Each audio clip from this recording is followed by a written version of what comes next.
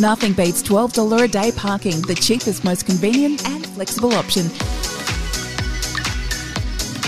Summer Breakfast.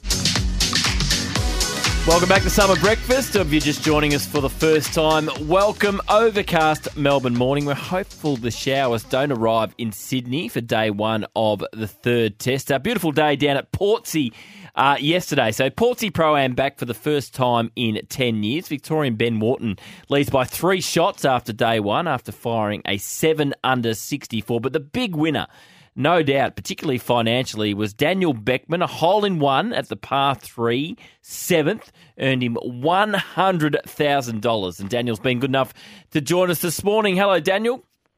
G'day, mate. How are you going? Well, but I'm tipping you're going better. How's it feel waking up $100,000 richer this morning?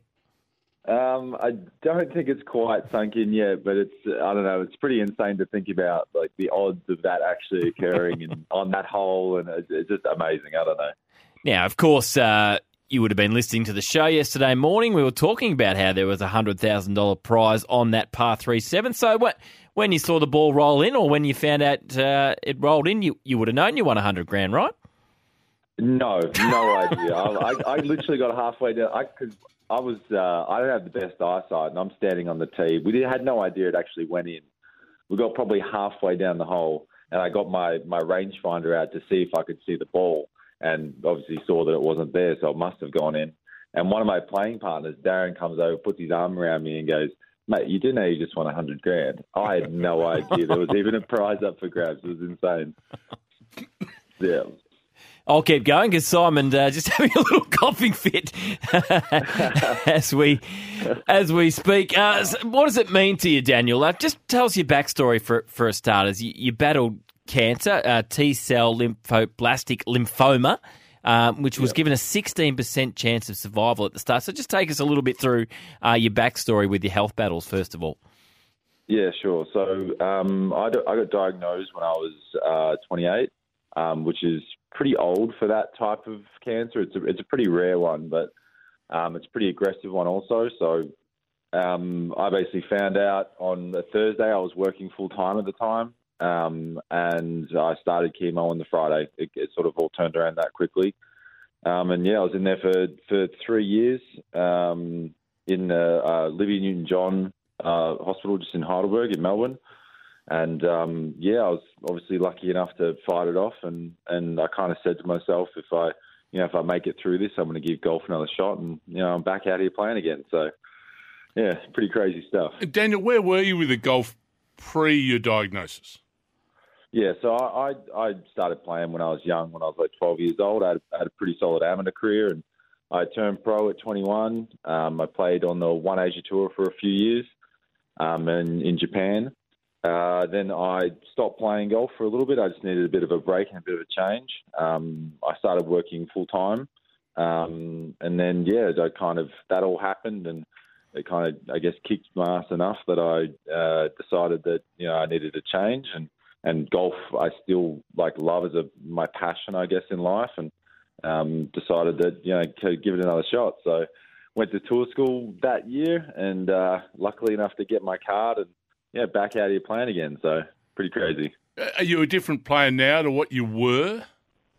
Oh, definitely. Yeah, 100%. A lot more, obviously, patient, a lot more, I guess, mature, for sure. You don't sweat the big stuff, I guess, because, after going through something like that, it changes your perspective on life a little bit. You do realise life is pretty short and, it could be, obviously, taken away from you at any time, so may as well do the most or do what you love in life rather than doing something to kind of pay the bills. So, no, I'm really enjoying being back out here playing again full time. And Daniel, do you find already that helps you to be a calmer body when you're playing a game of golf? Even to a situation of standing over a putt today that may put you in front in the Portsea Pro-Am. Do you feel you're a more controlled person? Definitely, yeah. It's one of those things that kind of, when you look at the big picture, playing golf, we all love it, and obviously being a professional, we all have very high expectations of ourselves. But it's one of those things. It's a lot easier to kind of forgive yourself when you're not quite perfect, or when you're not don't have it that day or something like that. You just don't sweat it as much, because it's not it's golf at the end of the day. It's a game, and it's not that big of a deal.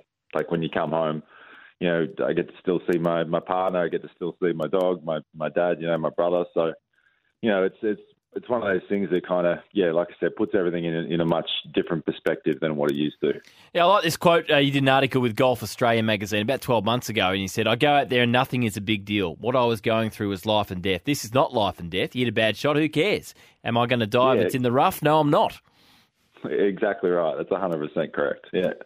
And it'd be fair to say, if you had a bit more cash in your pocket, you probably wouldn't be playing at Portsea this week. You'd be over at Q School trying to get back on that Asian tour. So now that you've got that $100,000, what does it mean?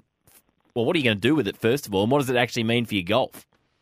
So basically, it's just going to help me stay out here for longer, to be completely honest with you. That's all it is, really. At the end of the day, just trying to keep yourself out here for as long as possible. So really, that gives you kind of it makes definitely the next few years a lot easier. That's 100%. For any of us that are out here playing, especially in Australia, trying to get to a bigger tour like Korn Ferry or DP World Tour or Asia or wherever it might be, wherever you want to end up, it just makes that process a lot easier, because golf at the end of the day is a very expensive sport to play. There's a lot of travel, there's a lot of hire cars and flights and accommodation, and all those costs add up pretty quickly. So it just helps us it helps alleviate that stressful part of the job, I guess. Daniel, in a perfect world, where is the tour you end up on in the next 2 or 3 years? I'd love to be on the European tour. That's always been a dream of mine. Obviously, following guys like Adam Scott and that type of path, they obviously all started there. Obviously ended up on the PGA Tour at the end of the day, but I think everyone, if you're a professional golfer and you're not aiming for the PGA Tour, that is the biggest stage. But in the short term, definitely I'd love to be kind of on that, on the European Tour or even Asian Tour would be great, just to kind of give myself a good stepping stone up there. Speaking of professional golfer, Daniel Beckman, hole-in-one yesterday at the Portsea Pro-Am, $100,000 in his back pocket. So $100,000, Daniel. Does that all go to golf? You mentioned you've got a partner. Is there anything special in store for her, potentially, with the money? We'll have to see. I honestly I still haven't even processed really that it's occurred. So, but yeah, definitely. That'd be definitely a present for her, 100%. And did any, we know it's a Pro-Am. We spoke to Brendan Goddard yesterday. We know he hits a very good golf ball. We saw on the news last night, Max Gorn looks like he was spraying them everywhere. Rory Lobb was missing 2-foot putts. Did any of the other sports people down there do anything good with the golf club in hand yesterday? Do we know? Honestly, when we look at the scores, we only really see our professional kind of scores. Obviously, Benny Warden had a great day yesterday, and Matty Yeager and the boys, but it's honestly coming out here, playing, especially when you're playing with some amateur partners, it's more just of a fun day. We just try and make sure that they're having a good time, and afterwards, I stuck around for pretty much the entire day yesterday with those guys and had a few beers with them, had a chat and all that type of thing. Yeah, it was honestly the what they have going down here at Portsea has been especially yesterday, was so much fun. They've had a band on last night, and yeah, it was good, really good day. Any sympathy for Michael Wright? He got a hole-in-one yesterday, just at the wrong hole. No 100 grand, no car, nothing. Yeah, mate. Sometimes it's all about timing and luck, I guess, right? You just got to do it at the right time and get lucky. Well, Simon and I wouldn't know because we've never had a hole-in-one. How many have you had, Daniel? This is my 6th. Oh my goodness. Sorry. I know. I get that response a lot when I say that, funnily enough. Old style square-toed footy boot, and you just kicked me straight in the gut. That's right. I'm tipping you probably, have you ever got any money for the previous 5 hole-in-ones you've scored? No. This is my first hole-in-one in a professional event. So I guess just doing it at the correct time on the correct hole was the winning out. But the rest of them were just in local comps when I was a bit younger, maybe things like that. So. What time are you hitting off today, Daniel? We're off at 10:30 today. Right. Who are you playing your round with today? Are you in 2s or 3s? We're in 3s. I'm playing with David Branson and DJ Loiper. Right, okay. David was playing with Brendan Goddard yesterday. So Can we see you on top of the leaderboard by the end of the day? Mate, look, we'll have to go out there and definitely give it a good nudge. Obviously, Benny's 7 under and I'm only 1, so I've definitely got a lot of work to do, that's for sure. Daniel, well done. Just on the health, so is it remission for about 4 years now? So I'm assuming, is it just a 12-month checkup? What do you have to do with the health these days? So it's more just every so often casual checkups. It's once every 6 months now. I go in for like blood tests. I go see my hematologist to make sure everything's still okay. But that'll become less and less as the kind of time goes on. Once you get past 5 years, they notify you that that's classed as being cured. So then it'll just be if I feel unwell or I might feel some of the same symptoms, I got to go back in and see them. But from there, it's kind of just business as usual, and hopefully, like nothing kind of rears its ugly head again. Good luck, Daniel. Yeah, awesome, Daniel. Well done. It's a great story. Good luck out there today, and as we hope to see you on a tour, whether it's Asia or Europe, very shortly. Thanks so much for your time. No worries. Thanks, guys.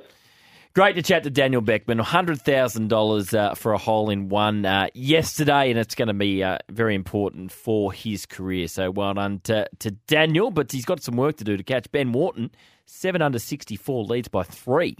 Former Portsea member, so he knows the course very nicely. Is he?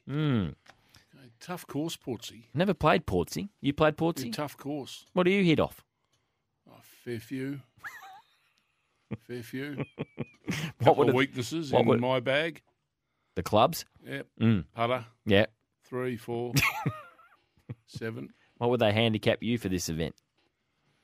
Hence no invite. Yeah. Those crowds that line the side. I wouldn't let them stand there. Fairway. Yep. Look out, me. It'll be dangerous. Like I wouldn't be getting too me. close if I'm spectating a pro-am. I'm just staying way out of the road. Absolutely. Hey, let's get the latest odds from Sportsbet. Happy place.